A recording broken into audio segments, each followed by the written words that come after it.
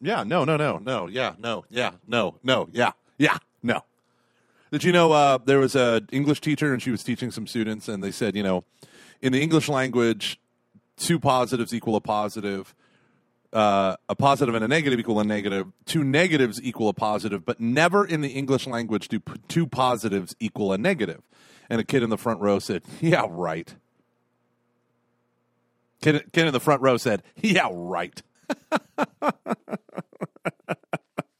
Oh, man. Please send your hate mail to thecrunch@gmail.com.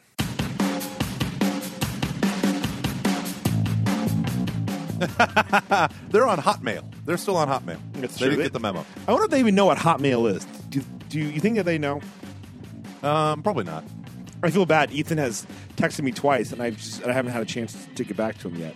No, you did the right thing. You did the right thing. I promise. I'm thinking deeply about the things that you asked me. Once he texted me, I don't remember what was going on. And then the other time, I may have been studying. Let's just say, can we say something about Ethan and Patrick? They're wonderful really human beings. Are good dudes. And really are. Here's the thing that really makes me feel bad. They're like doing good stuff on their show. They have like cool segments and interesting things. They're like, oh man, we're way past trying to do that. And every so often we think of cool segments and it never survives a second show. Yeah. I still miss the take Luke out to the woodshed. I think that needs to become a recurring. Yeah. It should just be like, we'll just give my sister her own voicemail line. You can just call and be like, okay, here's the thing. And she can say blah, blah, blah, blah, blah. Like whatever happened to that great segment of Luke moves back to the hometown, like hometown weirdness or whatever. We did too. Well, COVID kind of killed that. We did a handful. COVID. Yeah. What more will you take from us? Our segments, our ability to go and abandon our families and drink, our sense of taste. Damn you, COVID. Boy, I have to get a vaccine, so that'll be fun. Yeah, so but I have fun. A very tiny window when I have to do it. It's because that's not the only thing tiny.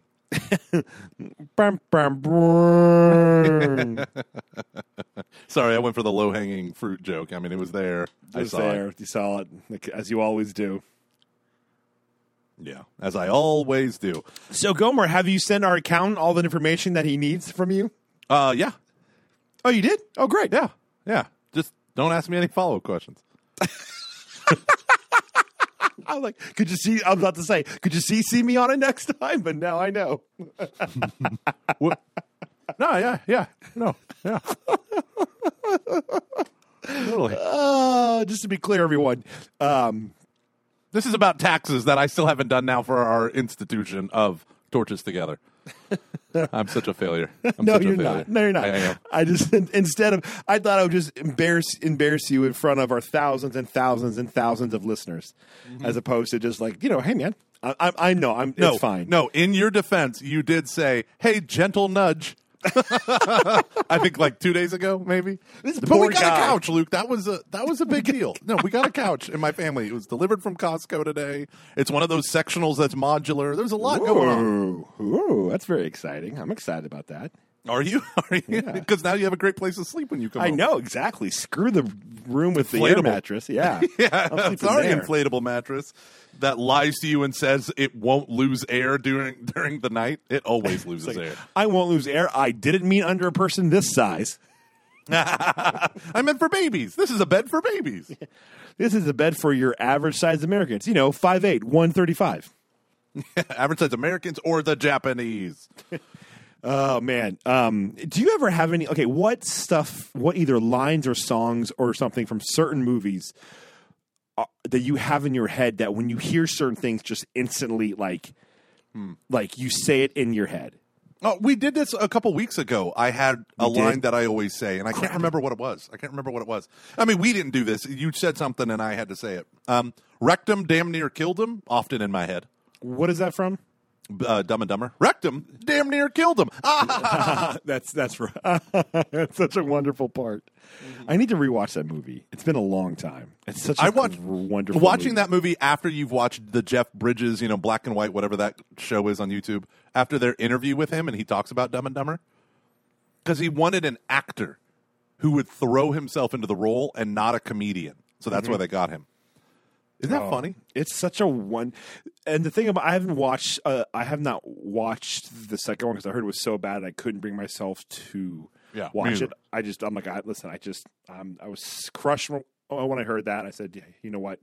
I heard that Jim Carrey made a whole bunch of revisions and stuff like that, which is just probably why. But I don't want to let's not assume anything. You and me. But what's very interesting about Dumb and Dumber is I was hearing the guy who directed and who wrote it, I think it's Peter Farrelly or something, who had a really great run.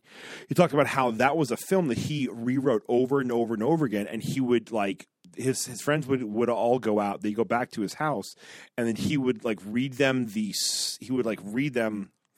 the movie, or they asked him, hey, read this one part again, and he started to see what people thought was really funny, and just it got better and better and better based off of those rewrites where he would just show his friends what he was working on. And I just always thought that was really interesting for a film that seems so just kind of off the wall, just how much probably really went into it. That's so funny. I love comedy writing because most comedy movies are so forgettable. Comedy movies are like sci-fi movies, it's very easy for them to be terrible forever, right? I every time I try to watch sci-fi movies, I'm like, really? This is what we're doing? Really? I watched a Bruce Willis one. Oh, Shannon, if you can hear me, what was the name of that terrible Bruce Willis sci-fi movie? Man, we watched it and I even rented it on iTunes, and I was like, why not? It's got Bruce Willis. Oh, gosh. Oh, it was so terrible. But comedies, I used to if they don't make it when I was a kid, right? If the comedy movie wasn't really successful in the movie theater, it was endlessly replayed on TBS and USA. Yeah. You get it for cheap. This is what makes Dumb and Dumber so awesome is they have the pet bird and they the head gets cut off and you think that's kind of it. And then the fact that they have it sold, it gets sold to a blind kid, and then they show it. Pretty bird, pretty bird, pretty bird. Paulie, want a cracker? And then it's those little things where it's so absurd, but it fits the rules of comedy writing, but it's just done in a way where you just do not expect to see a thing, and then it comes up again where he says, "I just thought it was really quiet." I forgot about that. You sold my dead bird to a blind kid? Harry, I took care of it. Duct tape. Yeah. Our pets' heads are falling off. I don't know any other lines. What lines? What are you thinking when you said that? Okay, so there's a lot of randoms on the Dumb and Dumber stuff, where he's oh gosh, what does he say? Oh, he goes, you've had 2 pairs of gloves this whole time and you never told me? Yeah, we're in the Rockies. Like that. If it's cold, I'll be like, yeah, we're in the Rockies. This is my, I'm trying to think specifically of Dumb and... Okay, so this is a thing that I will just think, I don't know why. He goes, what if he shot him in the face? What if he shot me in the face? And they go, well, that was a risk we were just willing to take. Hey everyone, Gomer here, and I want to talk to you about a wonderful podcast called Pints with Jack. Pints with Jack strives to discover the truth and beauty of Christianity through the lens of C.S. Lewis. Join a Roman Catholic and a Byzantine Catholic each week as they discuss the works of C.S. Lewis chapter by chapter, which is awesome. So, currently they're going through the Screwtape Letters, diving into the mind of demons as they try to tempt us away from our Heavenly Father. Each week, they form a battle plan to defend against the spiritual attacks of Satan.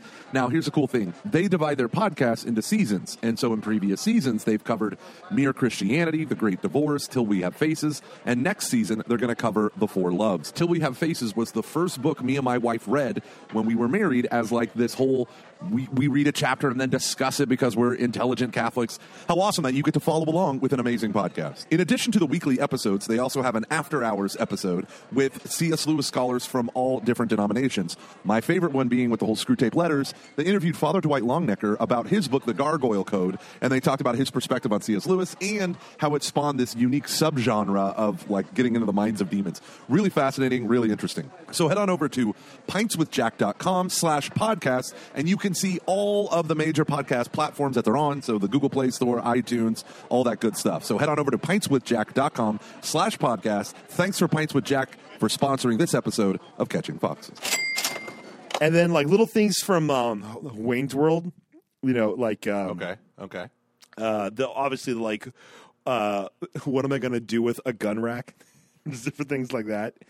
And then in Austin Powers is where he goes, okay, when he has to move or something. Yeah, that's a good Like, one. That's a good I'll one. think that if I have to move, I'll just go, okay, in my head like that. Totally weird. It's just those little things that just get in your head when you're a teenager or something, and then it's just there. It's never going away. Yeah. So this is interesting. It's an interesting bridge to a previous conversation that you and I had where you didn't tell me what you were going to talk about, and then you brought up a very in-depth, sophisticated Marxist critique of corporations stealing the future and just had me, go with it. The whole point is to take it and then unpack it, not to like teach it to ourselves or like give long critiques. Or really, it's for Luke to sound like an intelligent person who studies Marxist critique on culture and Gomer to look like an idiot, like a freaking idiot. You just get annoyed when you can't do a 20-minute monologue on something. Oh, yeah? Well, you're ugly. So one day I took my kids to the gym, and instead of paying attention to them, I came up with a response to Mr. Marxist Man. Okay? Oh, can't wait. Well, I sent it to you. It was it's like 6 pages long. Oh, so I'm just going to read it. Did you not get my email? No, I did, but I didn't send it back to you because it didn't. Shannon got it, and it didn't work for her. Did she laugh at it? Did she laugh at the response that I sent to the two of you, though? Yes, we did. Okay, we good. sat there and we laughed, and then we said, "Oh, I can't believe Luke dated Voldemort," and then we laughed again. Okay, so you tell me this response makes sense. Okay, so Marxist Man says the future of the arts is being stolen because of corporate capitalism is so dominating the music sphere and gatekeepers and all this stuff that you used to have a completely different sound almost every decade, and now for the last 20, maybe even 30 years, you're getting it all sounds the same. They're rehashing old movie scripts. Well, and he's also talking about the speed of the of the internet. So the ability to just rapidly consume stuff.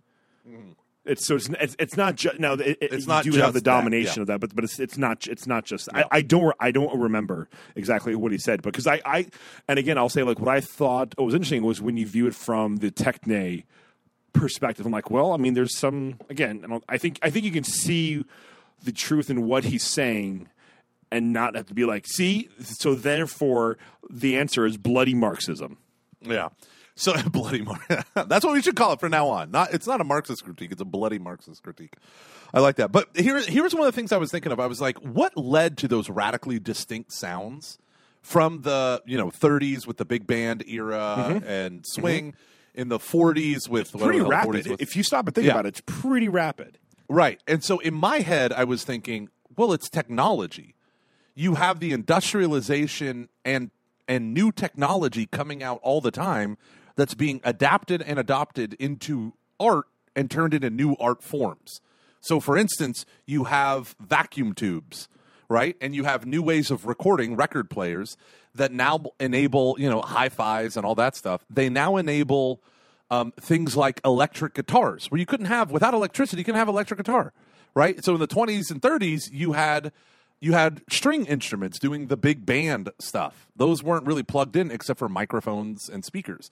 But then they put the technology and were able to shrink it down into devices, right? And then you had the transistor, right? So you have the wave of the electric guitar, and then you had disco, and you had the rise of synthesizers with the transistor, and you have a whole bunch of stuff. So I was thinking, well, it's kind of like capitalism gave us all these modern technologies in a rapid pace that you go from big band to vacuum tube to transistor to microprocessor with the synthesizer, all that stuff, and then to digital, right, to the software side of things, where you can manipulate sounds crazily, right? And you have the rise of, that guy with the big mouse head and all that stuff, Dead Mouse or whatever he calls himself.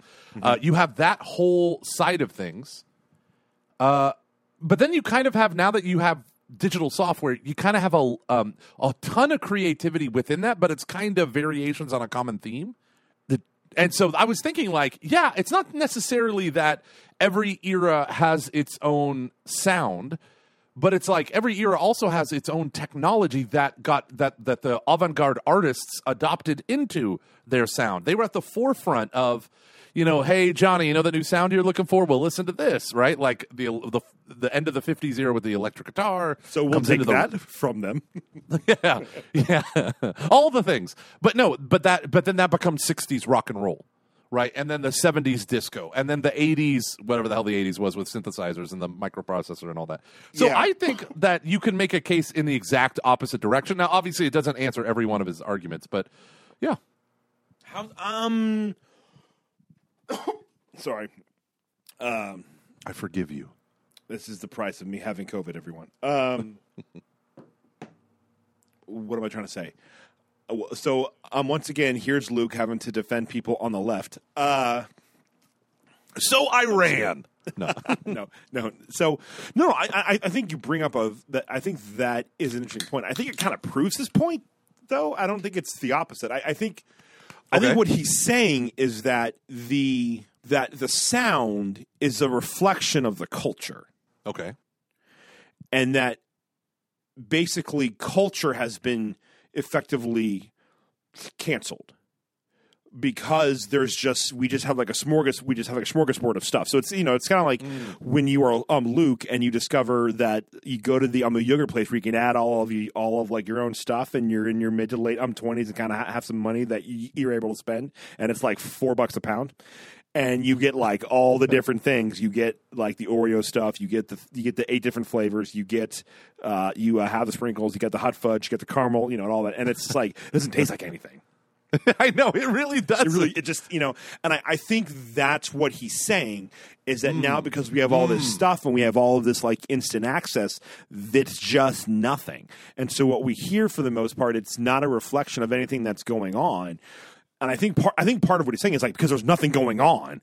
I think that's part of his argument is that he goes into a little bit of and I do think that this is interesting. Where are we don't the last place where a sound came out of a distinct sound was had the Seattle grunge sound. Now, granted, it wasn't just there, but before then, you had certain sounds, certain genres of music that came out of distinct cities. Punk being London, New York.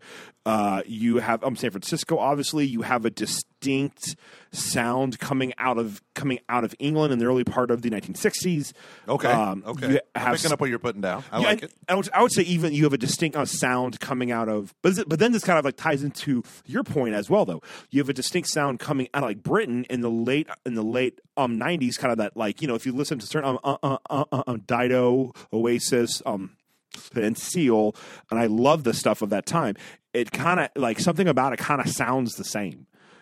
And then you get that in again. I remember hearing that in like maybe like 2000. I don't remember. Like it was like either the late aughts or the early 2010s, where a lot of Christian stuff. Anything I heard, it just sounded the same. Like not like the songs, but like there was something in the recording, the way it was mixed, the tones of the guitars. It was that's really interesting. The same. Yeah, I was like, this is really weird. This is what sells.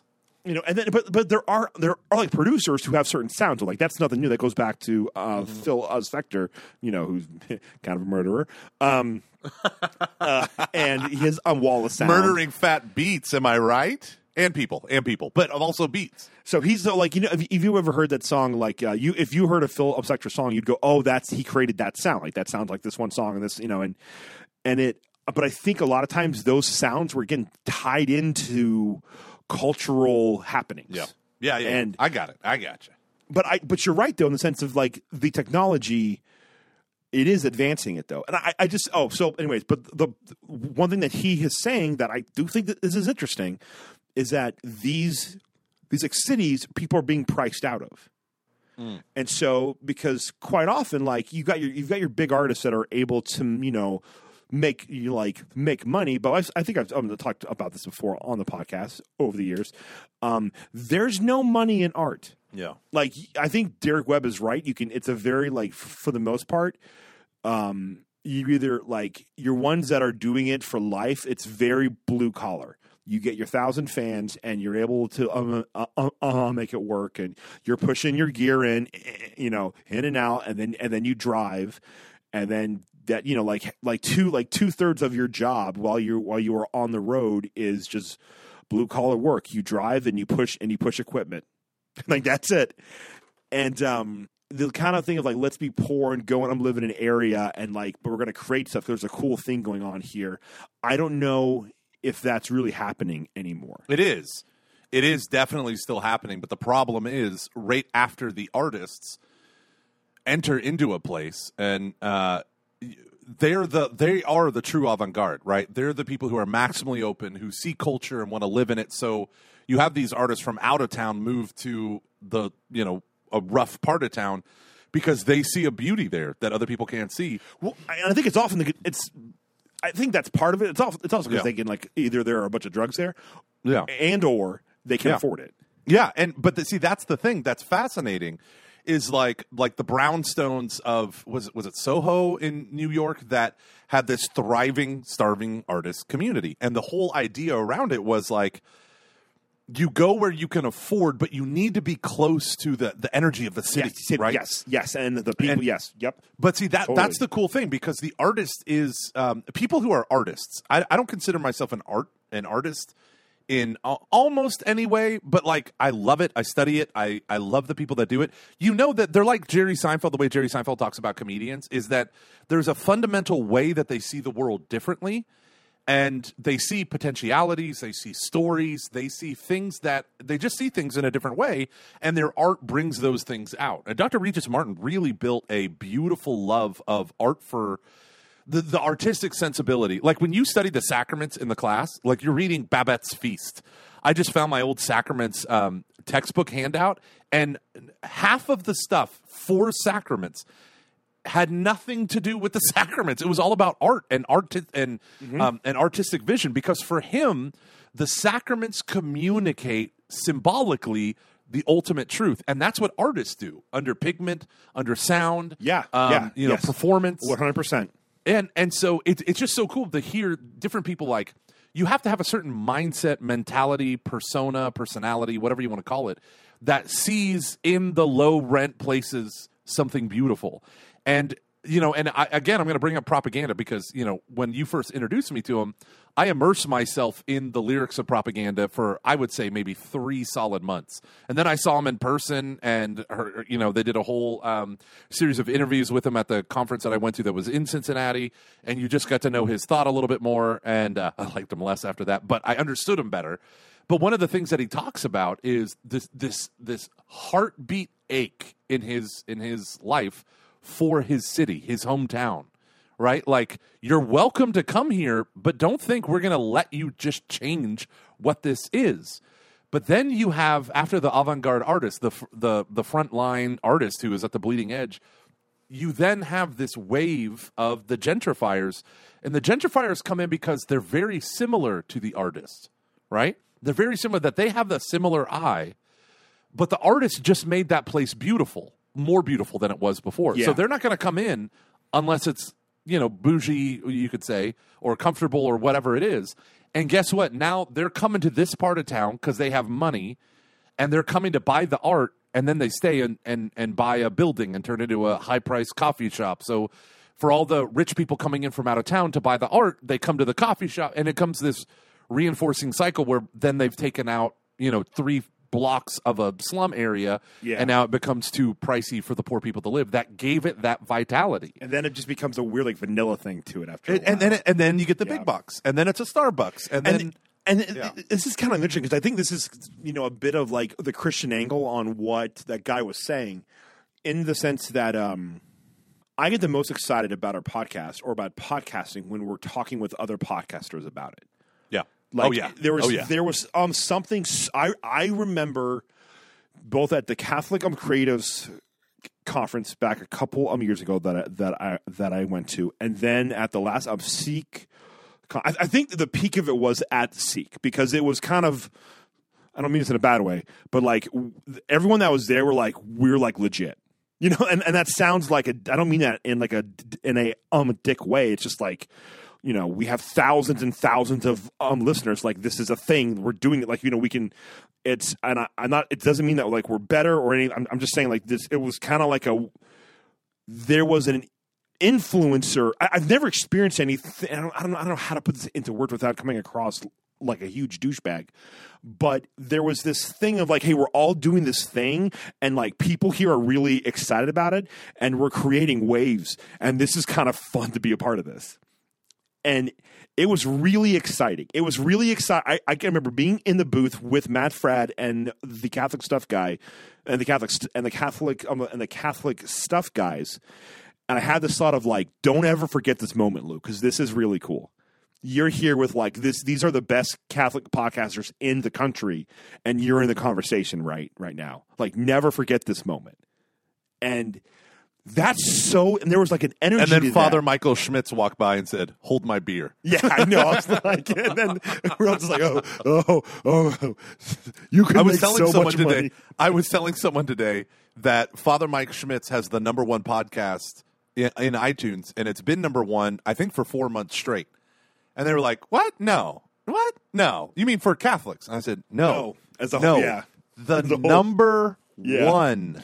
And it's but like what was cool about being out at Seek was there's this thing where like I felt like I don't know if I did this or not while I was on the thing with when I was on the thing with Matt Fradd and the Catholic on the Stuff guys. I should go back and listen to it. I probably sound awful, but I remember being like, be on your game, man. Like trying to like I wanted to be a good podcast. I felt the same thing when me and Dan crashed the guys on the Crunch. I wanted to like really bring it for them, and I really wanted them to like. And they were doing a great job, and I wanted to be like, you know what? Like, we are kind of good at this. Let's do this. And I'm like, man, I wish we could do that more often. And those moments I've had when we've been around those people, it just ups your game. It really like ups your creativity, and it's a cool community. Like it feels like a community, and you're a part of a scene. When everyone came to the bar that we were at, we were hanging out with all of our fans, so awesome. and like that was so we talked about it at length. But it's kind of like that,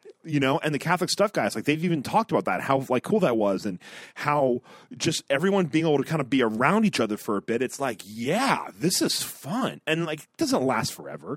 It's kind of a little bit of like a taste of heaven, I think, because one, we're all awesome, but really, in two, alcohol, three, like, but you, yeah, seriously, but you have this like kind of like shared mission that's a unique thing, and it's whether you're like and then this is why I think I think the Catholic creatives on the movement is so awesome, is because it is just this like thing of it's just fun to be around people who create stuff, and everyone is just so fascinated about like, what are you doing? What are you doing? And then you want to get better.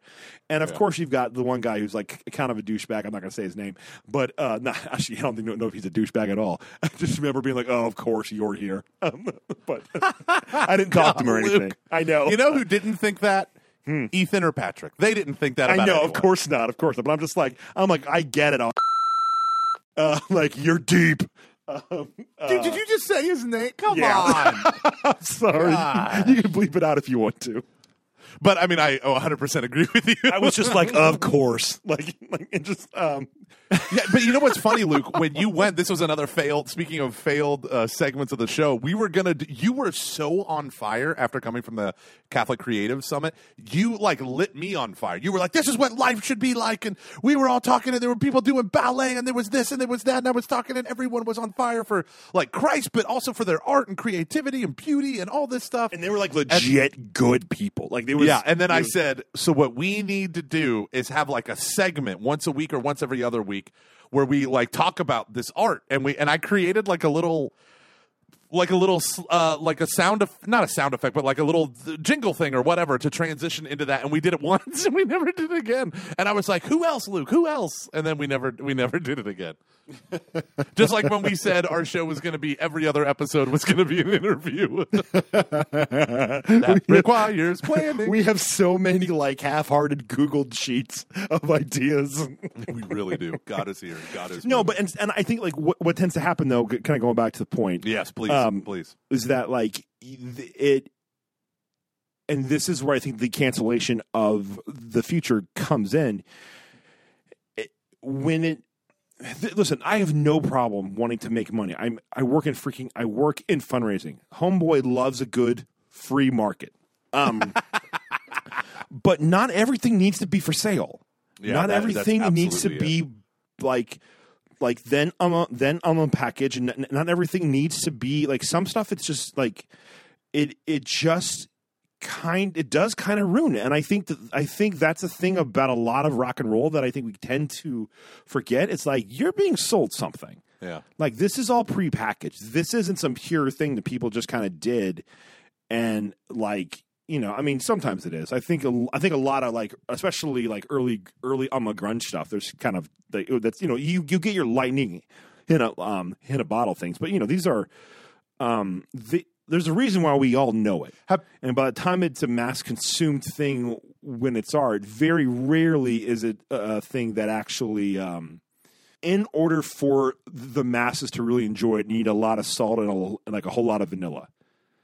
Yeah, and it you loses its you need to file down the rough edges. Yeah, you need to make it yeah. swallowable. Yeah, you know, and that's the. Did you ever see that PBS documentary called "The Merchants of Cool"? I remember it, but no. Okay, so that was part of my the rest of the tome that I wrote during my kids' gymnastics. Which at one point my 5-year-old Thomas goes, "Daddy, get off the phone!" And I'm like, "All right, do your jumping jacks or whatever the hell." You and all do the in parents gymnastics. just glared at you. You're like, "I'm a podcaster." Are you kidding me? All the parents didn't even hear it because they're staring at their phones. I usually have a book with me so that I can look up and do all the things. But this one time I was like, Luke will love these thoughts. So I did it for my Lukey. I did it for you. I sacrificed my relationship with Thomas for Luke. And let me tell you, this is for Flat Lukey. I regret nothing. But the other part of the critique was what they do is you literally have people from like Nike and Adidas and clothing companies and all this stuff going to Insane Clown Posse concerts. They were the Juggalos, right? The Juggalos, yeah. That's where they'd go? They would go there back like when no one heard of them, right? And so the people coming, because they realize, so basically what they want to do is they want to find art that is becoming cult-like without it being popular, right? So they go to the Insane Clown Posse concert, and they literally, these people just walk up and down with these little digital cameras, little pocket cameras, you know, and they take pictures of tattoos, the clothing that people are wearing, the earrings, the all this stuff, right? And they take all this data back. Like there's a guy wearing like a gas mask, you know, like from World War II. Yeah. And, you know, and everyone's in fishnet everything all the time and all this stuff. So they take pictures of it all. 1996 was such a weird year. It was rough. It was rough. But then they begin to, because these are the people who are on the bleeding edge that society rejects them. But for them as the Merchants of Cool, they then take that back to their, you know, shoe place and their, you know, their wardrobe place or whatever, the clothing company, and they begin to turn it into fashion that like only the elite fashion forward people would wear. And then it then becomes like more soft edges filed or hard edges filed down to soft edges and vanilla and all that stuff. And then it becomes more palpable for the masses. But the reason why it also becomes palpable for the masses is the uber cool are wearing it. And they're doing it because no one else is. But once everyone else is, then it ceases to be cool. So the cool people have moved on to the next fad. So these people, their whole profession in life, their whole drive in life is to get ahead of the wave to the absolute. And they go to like cult-like places to try to find this stuff and see what's different. So they're at Burning Man doing, like hundreds of millions of dollars worth of research. That's interesting. Yeah, and then they take it and they systematize it and process it and industrialize it and capitalize it and blah, blah, blah, blah, blah. And that's how they merchant cool. But then the problem becomes, once it becomes popular, it ceases to be cool. So the cool people have to move on. And what that does with technology is it rapidly increases the time or it decreases the time that fads stick around. So it becomes this super hyped up churn of what's popular, what's fashionable. Then you get fast fashion, you get all these different things that have just been horrific for the environment and horrific for our culture, to the point where we don't really have a culture, we just have cool.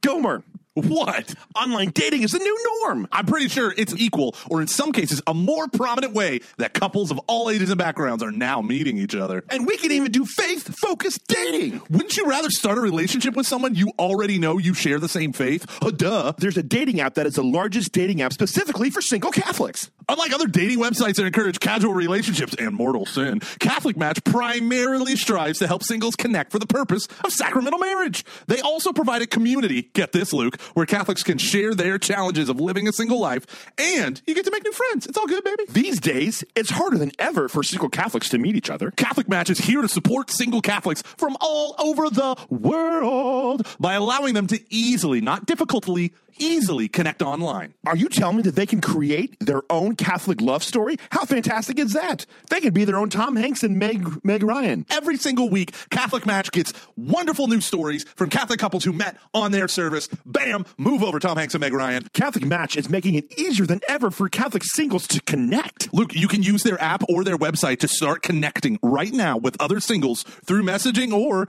doink, doink, doink, video chat. It's super easy to get started with Catholic Match. Heck yeah, everyone can make a free profile in just minutes and start meeting other Catholic singles now. Luke, where do they go? I'm so glad that you asked me, Mike. They could go to CatholicMatch.com/foxes.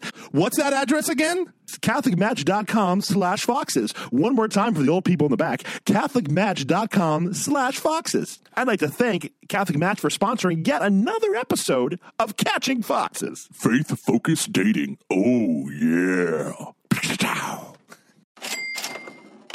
Well, and I think this is one of the things that's dangerous about the internet, but also I think this is also the only saving grace of all this now is it, because there's so much, this is why you're not really able to have anything that can appeal to the masses that hasn't already kind of existed. You know, and so the only answer I think is to then you have to let go an interest in mass appeal. Yeah, and that's the hipster thing, right? Like, oh, I liked it before it was cool, right? Well, no. I don't actually mean that. I mean you have to literally not care. No, I know. I was joking that. Okay, yeah, I agree with you. You have to get rid of it. That's like a step, like just beyond of like I'm not. You know, so like I have fallen in love with retro wave. Remember you talked about it way back when Time Cop 1983 I'm real into the vampires. Sorry, and the cool thing with Time Cop is I don't know if it's cool, Luke, because now it's mass product. I was watching a Volvo commercial, and one of their songs is the Volvo commercial. There's no words. It's just the cool shots of the car and in like an airplane hangar or something with that song playing. I'd be so crushed if it becomes weird. But like I remember like telling a person that, you know, I like worked with, who I don't think people would think would be into this stuff, but I'm like, and she was telling me how she loves like songs that sound like they are like out of the 80s because that was her time. I was like, oh my gosh, you need to listen to this. There's this weird scene out in LA that the young people are real into this, but it's kind of awesome, and it's just 80s stuff, but in a very distinct way. And I think having to, this is both a good and bad, I think, is that you have to define your own. You have to find your own. And I think it's good in the sense because now you can kind of like reject this like consumer mentality of it. It might be a little bit easier to try to like reject that and be more, and, you know, take the view of like, I'm doing this because this is good and adds value to my life, as opposed to like, well, this is just what we're all doing right now. But then it's like I'm determining what's in my life, and it's all about me, and I'm the one who's in control of all this. Yeah, so that's what I was going to say. Like, the funny thing is, the sprinkles, the Oreos, the caramel, and the chocolate are not necessarily now a series of consumer choices. It's or like one. It's not the toppings that you put on your ice cream. You're now sampling, because of technology and fads and all this stuff, you are now sampling from cultures, plural. So your Oreos is, I want to be a zoot suit guy, and I'm going to wear a top hat. You know, I'm going to wear a hat and go to a haberdashery, and I'm going to slick my hair back like they did in the 30s. And then you have these people who, like they go to the 80s and they live. It's not just the music, but it's even the clothes. And then, like, this is the thing that I think is fascinating. It's almost like we don't have a culture. And so we've commoditized other cultures, whether it's our own cultures past or other cultures around the world or whatever it might be. And we've turned them into consumer goods, right?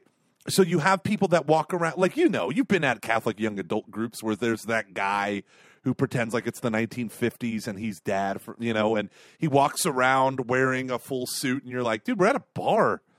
Well, I like to get dressed up, and so women know that they are appreciated by me, by the way. And you're like, what? Who are you? What are you? What is this? Also, right? Your tie is too long and your suit isn't fitted for you. You just look weird. Black and red, not really a good look. Suit, riot, throw back a bottle of beer. Right. So, but you know what I mean? Like, now it's like the things that were cultural fads, like swing dancing, like I can just sample it and make it a part of my life. Even though it is an art form, like I don't want to deny that. Like we have a friend, a mutual friend, who is now going fully into ballroom dancing and salsa dancing and all this stuff. But there comes a point where, like, I realize, like, you look around and you're like, what? And Father David Huss asked me this at the evangelization boot camp. He said, how do we create culture? And I think you can't separate culture from the community question because it has to be local. It has to be a bunch of starving artists in the same gross apartment building, that they build this collaboration. It's like the collaboration that you were talking about when we were at Seek, and we're just surrounded by the people that we admire and respect, but also people that when we get together, we amplify one another, And that's not happening because I think the internet makes us feel like it's happening, like friends on Facebook. They're not really your friends. Like, it makes us feel like we're collaborating, but we might not be. And that breaks my chubby little heart. Yeah. Yeah. And it's been a little bit weird too, just because of just because of COVID and whatnot. And I think that's amplified it. Yeah. Yeah. We all would have been together like, a couple of months ago. And Luke, I think we should have a party down here in Texas. Yeah. I don't know when that's going to happen, but I think we should have a party in July here in Texas. I think you and your wife should come down, and Everly should come down, and we should just go into the woods and put on goat heads and just do what comes natural, Luke. Do whatever desire we have. We'll have a bonfire. There'll be alcohol there. It'll be great. No, and I'm sure snakes will make an appearance at some point. Some guy with a very long albino python. Who knows? Who knows? I don't know. I'm not here to script out life, Luke. If a guy with an albino python wants to show up at our party, I'm going to let him, Luke. It's called living life, Luke. You're going to have your fire movement people over here. You're going to have your woodworkers over here. You're going to have your reading all of the classics people over here. You're going to have your home gym people over here. Oh, God. You're going to have your Lord of the Rings people right here. You're going to have, like, your people playing Quidditch right here. So you had me. So you were laying out my life until you got to the Quidditch thing because I know. It was a bit of a because I'm scared of balls. Quidditch balls. The snitch, really. Swing low. Sweet chariot. Okay, Luke, so I have a topic for today. No, I'm just kidding. It's funny. I was like, I had a topic, but now it's gone. But this is we wanted to do a tight hour. We're doing a tight hour. Wait, what was your topic? I think we exhausted this for what mental energies we have. We have. Will you take out my one comment where I said that guy's name? I feel bad. Yeah, no, I'm totally going to take it out, but in an artistic way. Although one of our Patreon supporters came up with a really funny thing called the reverse Gomer. Did you read that comment? I laughed been able to so hard. I was crying, Luke. So Jonathan said... Jonathan has such great stuff. He's so funny. Good man. But he said, so pulling a Gomer... I can't remember. I'm trying to do this off the top of my head. But basically, a Gomer is where I say I'm going to edit something out that you say, and I don't. And it's only because I accidentally forget to, and never do it on purpose. But then a reverse Gomer is where I tell you... hey, I really want to hear what you have to say, but then I never let you say it during the show. And apparently, and I went back and listened to the Her Name is Hope episode, right? And some Patreon supporters and fans of the show have written me incredible stuff, and one individual wrote to me via a typewriter, and Holy cow! yeah, I was hoping, Luke, that you would know who that person is, but the letter that they wrote to me was incredibly beautiful and really intense, and just thank Actually, me for, if it's a Yes. typewriter, yes, I do. Yes. Yeah, okay, cool. That's awesome. It was that it was incredible what he wrote and the fact that episode was very meaningful for him. But I say this because as I re-listened to the show, I remembered Jonathan's quote, which was so funny. A reverse Gomer is where Gomer says he wants to listen to something. I'll let you get back to it, Luke, but then he never does. And it was, I said, you were like, I was talking with my therapist, and I said, but something you said triggered something in me, and I was like, I want you to share that real quick. And then I shared something, and then it was like I wouldn't let you talk about your therapist thing, some realization that you had, and it was before we kind of dove into the stuff, the miscarriage, but we just went off, and when I saw that, I'm sorry, it was just too funny. It was too funny. I had to bring it up. Patreon.com/CF. So look, what'd your therapist say? You just did. I don't remember. I got nothing.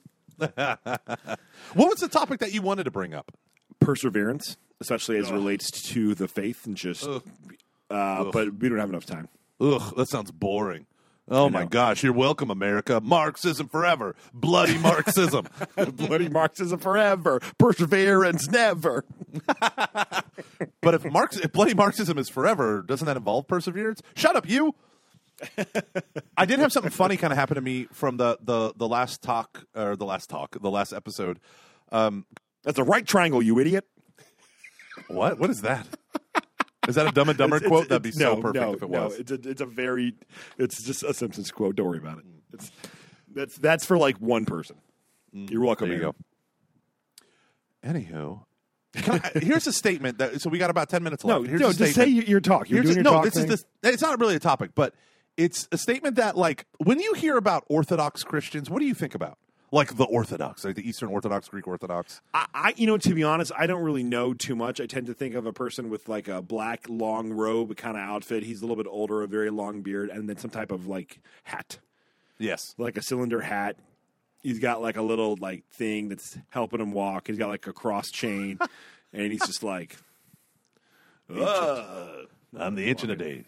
Yeah. And he has an accent. And he's wise, and I'm like, I don't know anything about you. Okay, right there. And he's wise. I think most Catholics, when they think of the Orthodox, think of them like we're like, ooh, like mystery and like these are the people who are like literally living the church fathers, and like there's like this element. One thinks that. Yes. No. A very small group of people who went to Franciscan and think these things. I would never associate church father with that. Really? With the Orthodox? No, never. No, I understand. Listen, our little Franciscan world with a certain group of people in that group, yes, the vast majority of practicing Catholics, no. Oh, okay. Well, what do you think of the vast majority of practicing Catholics think about the Orthodox, if they ever think about them at all? Everything I just said. It's just the hats. I have no thoughts on it. I don't know why they're angry at us. I don't know. I mean, so that's what I was going to say. Luke, that's what I was going to say. This is what I want to say. I have been, in order to prepare for my atonement theology class for my Protestants becoming Catholic, for some reason I decided to listen to a bunch of Orthodox theologians. And I went down such a dark hole. I had no idea. Like when a lot of, Catholics like me think of the Orthodox, we tend to think, well, these are the people who hold on to a traditional faith in the East in their various ethnic groups, right? Because Orthodoxy is very bound to nationalities.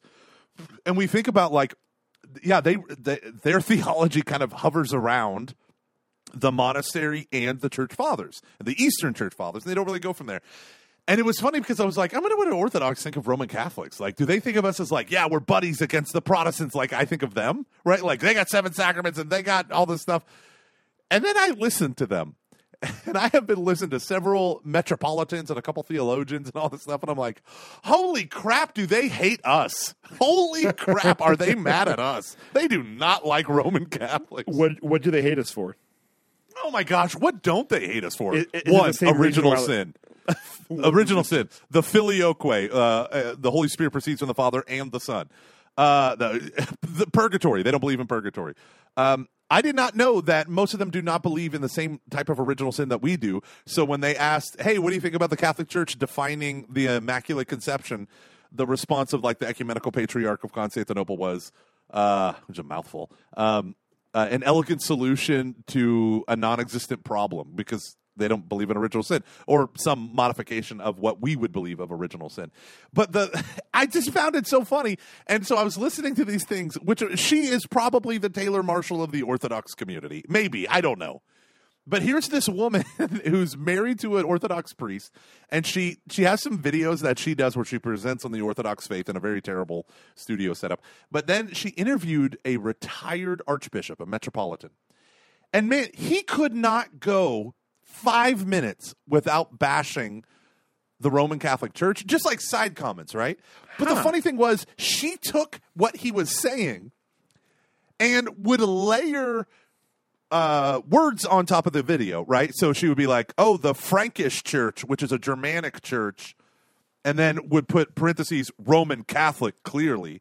And then every so often he was talking about something, and she would put a picture of Hitler, Napoleon Bonaparte, and Charlemagne as being representatives of the Roman Catholic Church. Really is the Taylor Marshall of that group. Right? So I was like, I want to sweet find. Tell us the Catching Foxes of that group. I want to find them. I want to drink with them. I want to know them. I want to party with them. But it was so fascinating. So I'm listening to this, and this is what I realized with the Greek Orthodox theory of atonement. So the guy was critiquing penal substitutionary atonement, which is a Protestant theology. Right, exactly. Penal. I laugh every time. What did I say tonight I said tonight as I'm teaching adults, other humans who are more sophisticated than I am. I go, let's talk about the sacramentalism present in the Old Testament. So there's a whole subsection of Exodus where God tells Aaron, and I said, I think it's hilarious. I go, the section is called Aaron's Rod, and the sixth grader in me laughs every time I read that. One guy in the classroom just goes, poof. And then everyone else just rolls their eyes. And I go, no, I get it. Anywho, back to theology. Man. This is why you and me can never do a thing like that together, because we would just turn and stare at each other and just start cracking up. And I go, it works on so many levels. Let's turn to chapter 6, verse 9. Yeah. But no, so this Orthodox theologian, he was going through, and I thought it was really beautiful. This is what he said, in the Roman church, they emphasize the death of Jesus so much that they ignore that Christmas becomes a silly thing with a little plastic baby doll in a creche and all this stuff. He said, but really, if Adam's sin is, if alienation, if in the garden what we have is alienation from God, and the result of that alienation is sin, then the human alienation from God is ended in the union of the divine and human nature in Jesus, in the Word made flesh. So he said, it's the incarnation that is our salvation. The death is his solidarity with sinners, taking on the consequence of sin. But it's not a blood. This was his big thing. And this was fascinating listening to, because I agreed with half of it. But he said, the death of Christ on the cross is the Paschal lamb. Right? Jesus is the Paschal lamb. He's the Passover. That's not a sin offering. God wasn't trying to get blood from Jesus and pour his wrath out and kill Jesus because he hated him. How could you have hate within the Trinity? He said, no. The Son willingly identified with humans. That's why he entered into death. But the Father never hated him. And to say that the blood was, that justice was satisfied by the death of Jesus is pagan theology. And he said that's what the Roman Church gave the world. And obviously the Lutherans and the Baptists took it to the extreme of penal substitutionary atonement. I'm a guilty sinner worthy of death. Jesus took upon himself my condemnation and made satisfaction by dying on the cross. That's why he cried out, my God, why have you forsaken me? And because he paid the debt, now I'm able to be forgiven. And he's like, that's not God's love at all. What do you think about that? I actually think it's really challenging, and I do like the idea of Christmas being more important than what than the weight that we yeah. actually give it. I think there's a lot. That's a very Franciscan idea, right? But I think that's actually pretty interesting.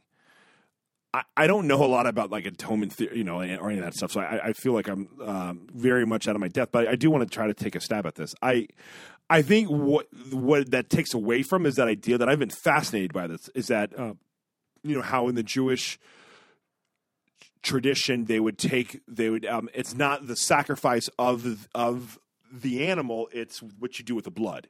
That's the new life that comes from that. That's like the sacrifice of Yeah. And I think it takes away from like Christ, like what the blood of Christ does to give us new life. Because you're right, it does. Christ coming into the world ends that alienation, which I think is really interesting. Isn't that cool? That's a really cool lot. idea. Yeah. That I think a lot of that's actually pretty. I think that's the thing that actually would really speak to modern man. I do too. I think to take away from this idea of like the new life that comes from that, because it's just like, okay, so then what?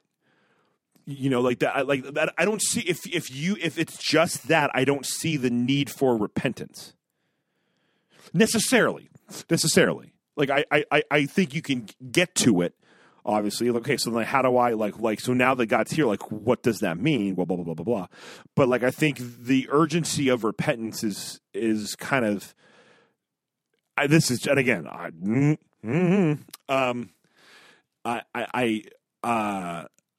do wonder though, like, does it take? It's kind of like I really like the Balthasar idea that like, listen, I'm a Christian. I'm a Christian experience is one big thing. You cannot have Easter without the cross, and I wonder if there's this thing of like you. I do think that Easter and Christmas, we don't really often talk about them in the same sentence with what they mean for the world. Right, and that's a problem. Yes, yeah. So I think that's actually, I feel like it does. I don't think to uplift the importance of Christmas, you need to then downplay Easter. Yeah, or not Easter, but Good Friday. Sorry, yes. Yeah. I'm sorry. Which is but I think Good Fridays. I do think it's So let me tell you what I think, and then you give me your feedback. Okay. Okay. We hit the 1 hour mark, but I think we can do this in like 10 minutes. I don't think this is a big deal, but I believe in it. So the guy kept saying it's not a blood sacrifice. That's a Moloch, and that's some other pagan deity that's mentioned in the Old Testament. That's what they want. They want the blood. They want to feast on the blood. God over and over again says it's not his bloodlust, right?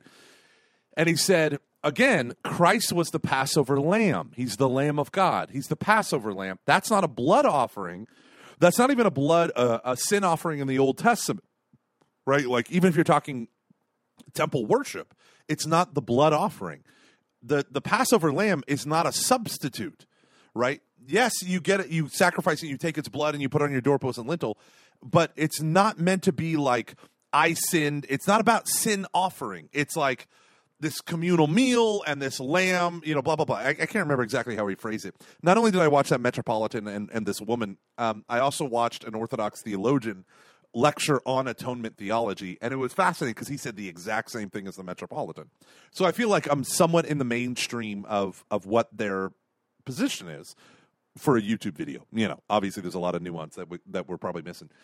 But both of them said, the theologian and the Metropolitan said, Jesus' sacrifice is not a sin offering or a guilt offering. It's the Paschal Lamb. Because St. Paul says explicitly, Christ, our Passover Lamb, has been sacrificed. Therefore, let us keep the feast. What do they mean by the Passover Lamb? So the Passover Lamb is the lamb in Exodus, wherein the angel of death came. They sacrificed the unblemished male lamb in the prime of life, spread its blood, roasted it whole, and then ate it with the unleavened bread. So in the temple liturgy after Exodus, so when they're in the tent and then when they're in the temple, the rest of the sacrifices are like, if there are 3 different types of sins in Israel. There's a sin when you break a commandment, but you did it unwittingly, meaning you didn't know it. When you find out that, oh crap, I did break a command of the Lord, then you have to offer a sin offering. There's venial sin, essentially called the infraction of a minor thing. And then there's mortal sin. And really, outside of Yom Kippur, there is no sacrifice for mortal sin. in ancient Judaism. And literally the Jewish encyclopedia, when you type in sin offering, will tell you, they will literally use the Catholic language of venial sin to talk about that second category.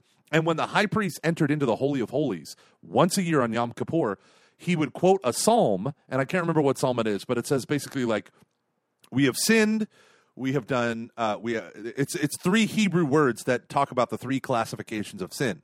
And it's a day of atonement. So they would intone, we have sinned in your sight, we have committed iniquity, we have embraced wickedness.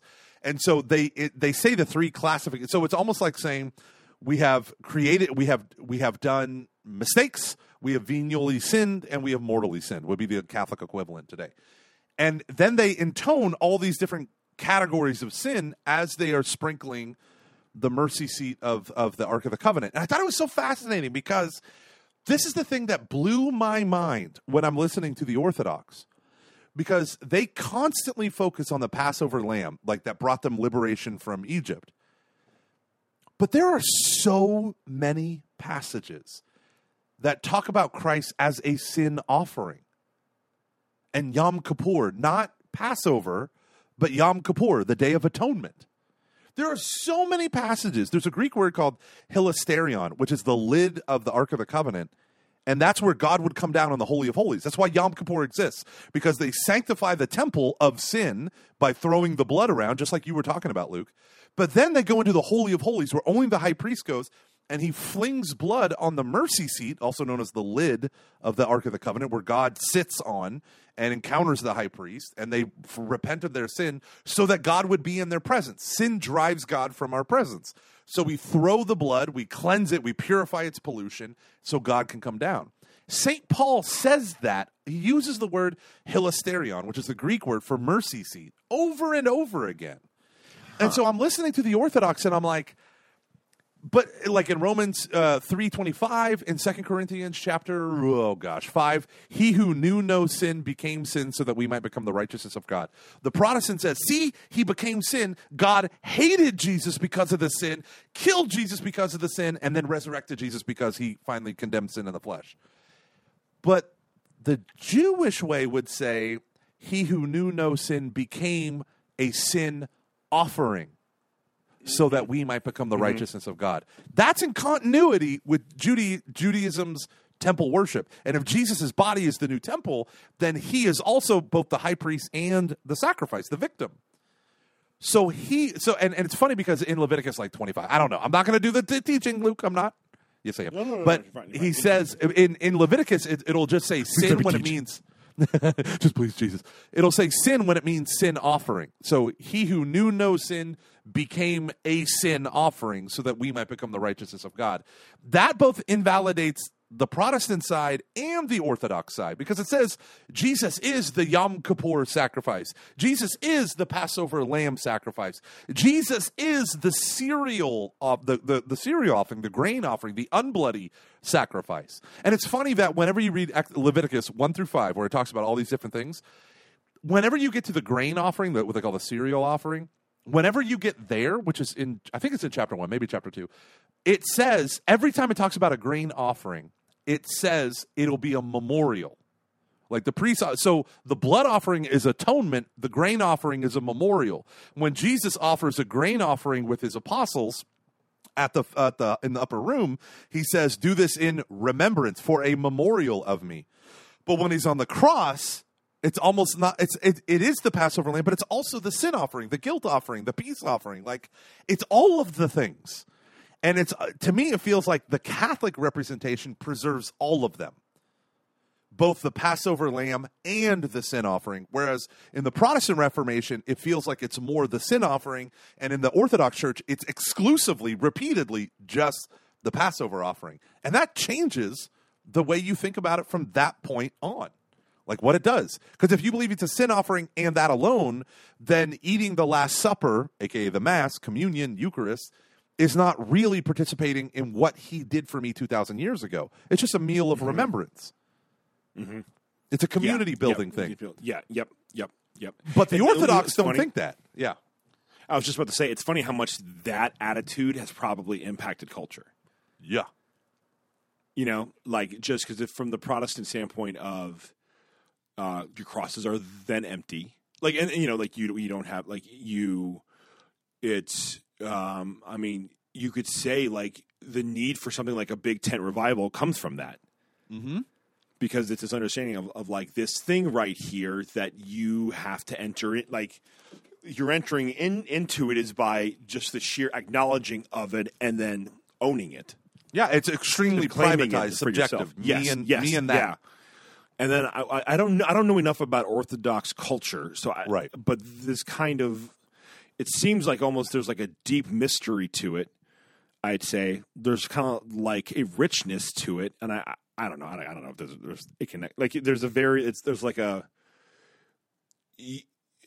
it's like how could Protestantism, and I mean like mainline, I'm a Protestantism right now, and that they it's like oil and water almost when you think about just like the way that their buildings look, the way that their buildings look, the way that their for lack of a better term, pastors dress. You know, one guy's in like tight jeans, hip glasses, and like a flannel shirt on Looks right now. so good. So yeah, good. and then the other guy like hasn't changed in like 1,000 years. There's like an internal element to that. Yeah. And then you kind of have Roman Catholicism, which is actually over time you have the richness of both of those things, I would say, and then you also have like the depravity of. I don't know what the depravity like. No, I'm sorry, that's not the right word. Well, okay, so let me give you a for instance. You So see where I'm going with this, though? Yeah. Okay. The Orthodox Metropolitan said the problem with Roman Catholicism is they turn it to the blood sacrifice, which is pagan, which it isn't. It's in the Old Testament repeatedly, right alongside all the other stuff.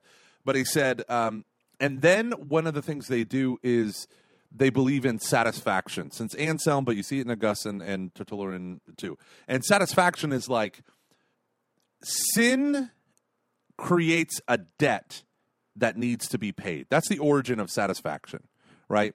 There's something that needs to be paid here that is going unpaid, that's going unresolved. So the death of Jesus pays the price for my death and your death that we deserve because of sin, because the wages of sin is death. So Jesus pays, right? So when the guy was saying that, he was like, the Roman church has always been obsessed with legalism, which is true.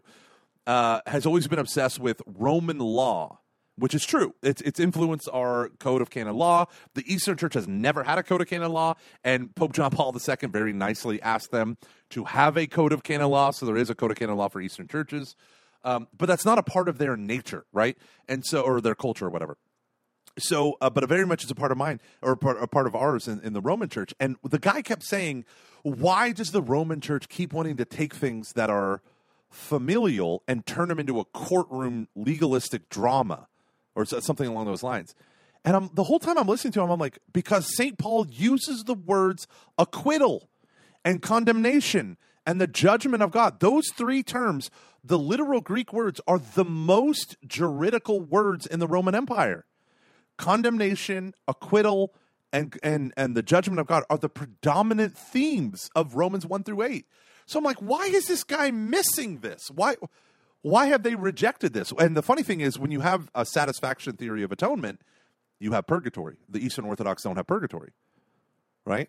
They don't. But they have penance, but they don't have penance. I mean, they do, which is I think is kind of weird that they have a similar system of understanding like penance and asceticism, but they don't have a satisfaction theory of atonement. So it's just cool to see how these different versions reverberate out through the three great kind of trunks of Christianity, the Catholicism, the Orthodoxy, and the Protestantism. Yeah. And I do think it's interesting how it just are like, you can kind of see that trickled, and I'm sure it's, this is not doing it justice, but like just the way that we view the world, the way that we like dress, you know, like it kind of, it impacts that.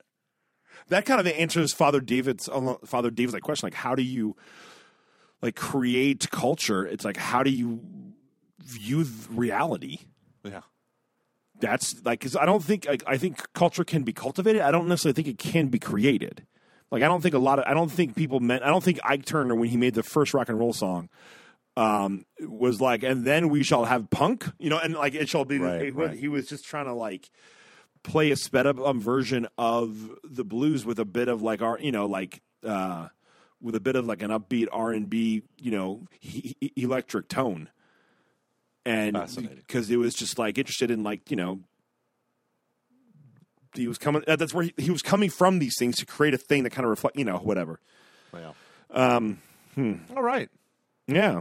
I also love any chance I have to bring up the fact that Ike Turner created rock and roll. I'm fascinated by that whole idea. Did not know that. Yeah, I did not know that. It's kind of the big like, ooh, let's not talk about that because of is the Ike Turner-ness of it all, which some people think is very like is up for debate. I don't know. It definitely seems like he was not a very nice person by any means necessary. But was he as bad as? Let me tell you one thing, Luke, about Ike Turner that affects my life. You ready for this? When I took my beloved bride to New York City in January of 2020, I wanted to go see a Broadway show. We stayed in Times Square. We were right there. She didn't want to go. The Tina Turner musical was everywhere. I've heard that's we great. Never went. I know. Oh, Luke. I've heard it's great. I know. Yeah. And that Sarah Morales or something, some famous singer, Sarah. I don't know anyone. That was the last night. She was the lead. Wait, she was the lead in the Tina Turner thing? No, remix. I was. She was invited to be the chief actress on a Broadway show. I think it was called The Waitress or the Diner or something like that. That was literally in our building, the hotel that we were staying at. They were hosting it. There were so many great shows, and my bride decided she didn't want to go to any of them. She's the I'm not going to write you a love song girl, right? Yes, I think so. Guess where she's from? You're never going to believe Dayton, this. Ohio. No. She's from Yellow Springs, Ohio. No. She's from Steubenville, Ohio. No. Is she from Ohio? No. She's from my neighborhood? No. Okay, where is she from, Luke? Eureka, California. Eureka? I worked with her sister. I had no idea. And then it turns out like the guy who I was his confirmation mom. So he was like, "Yeah, that's like my cousin." I was like, "Wait, what?" I had no idea. Oh, that's awesome. Yeah. Well, all right, ladies and gentlemen. Special thanks to our sponsors, Pints with Jack and Catholic Match.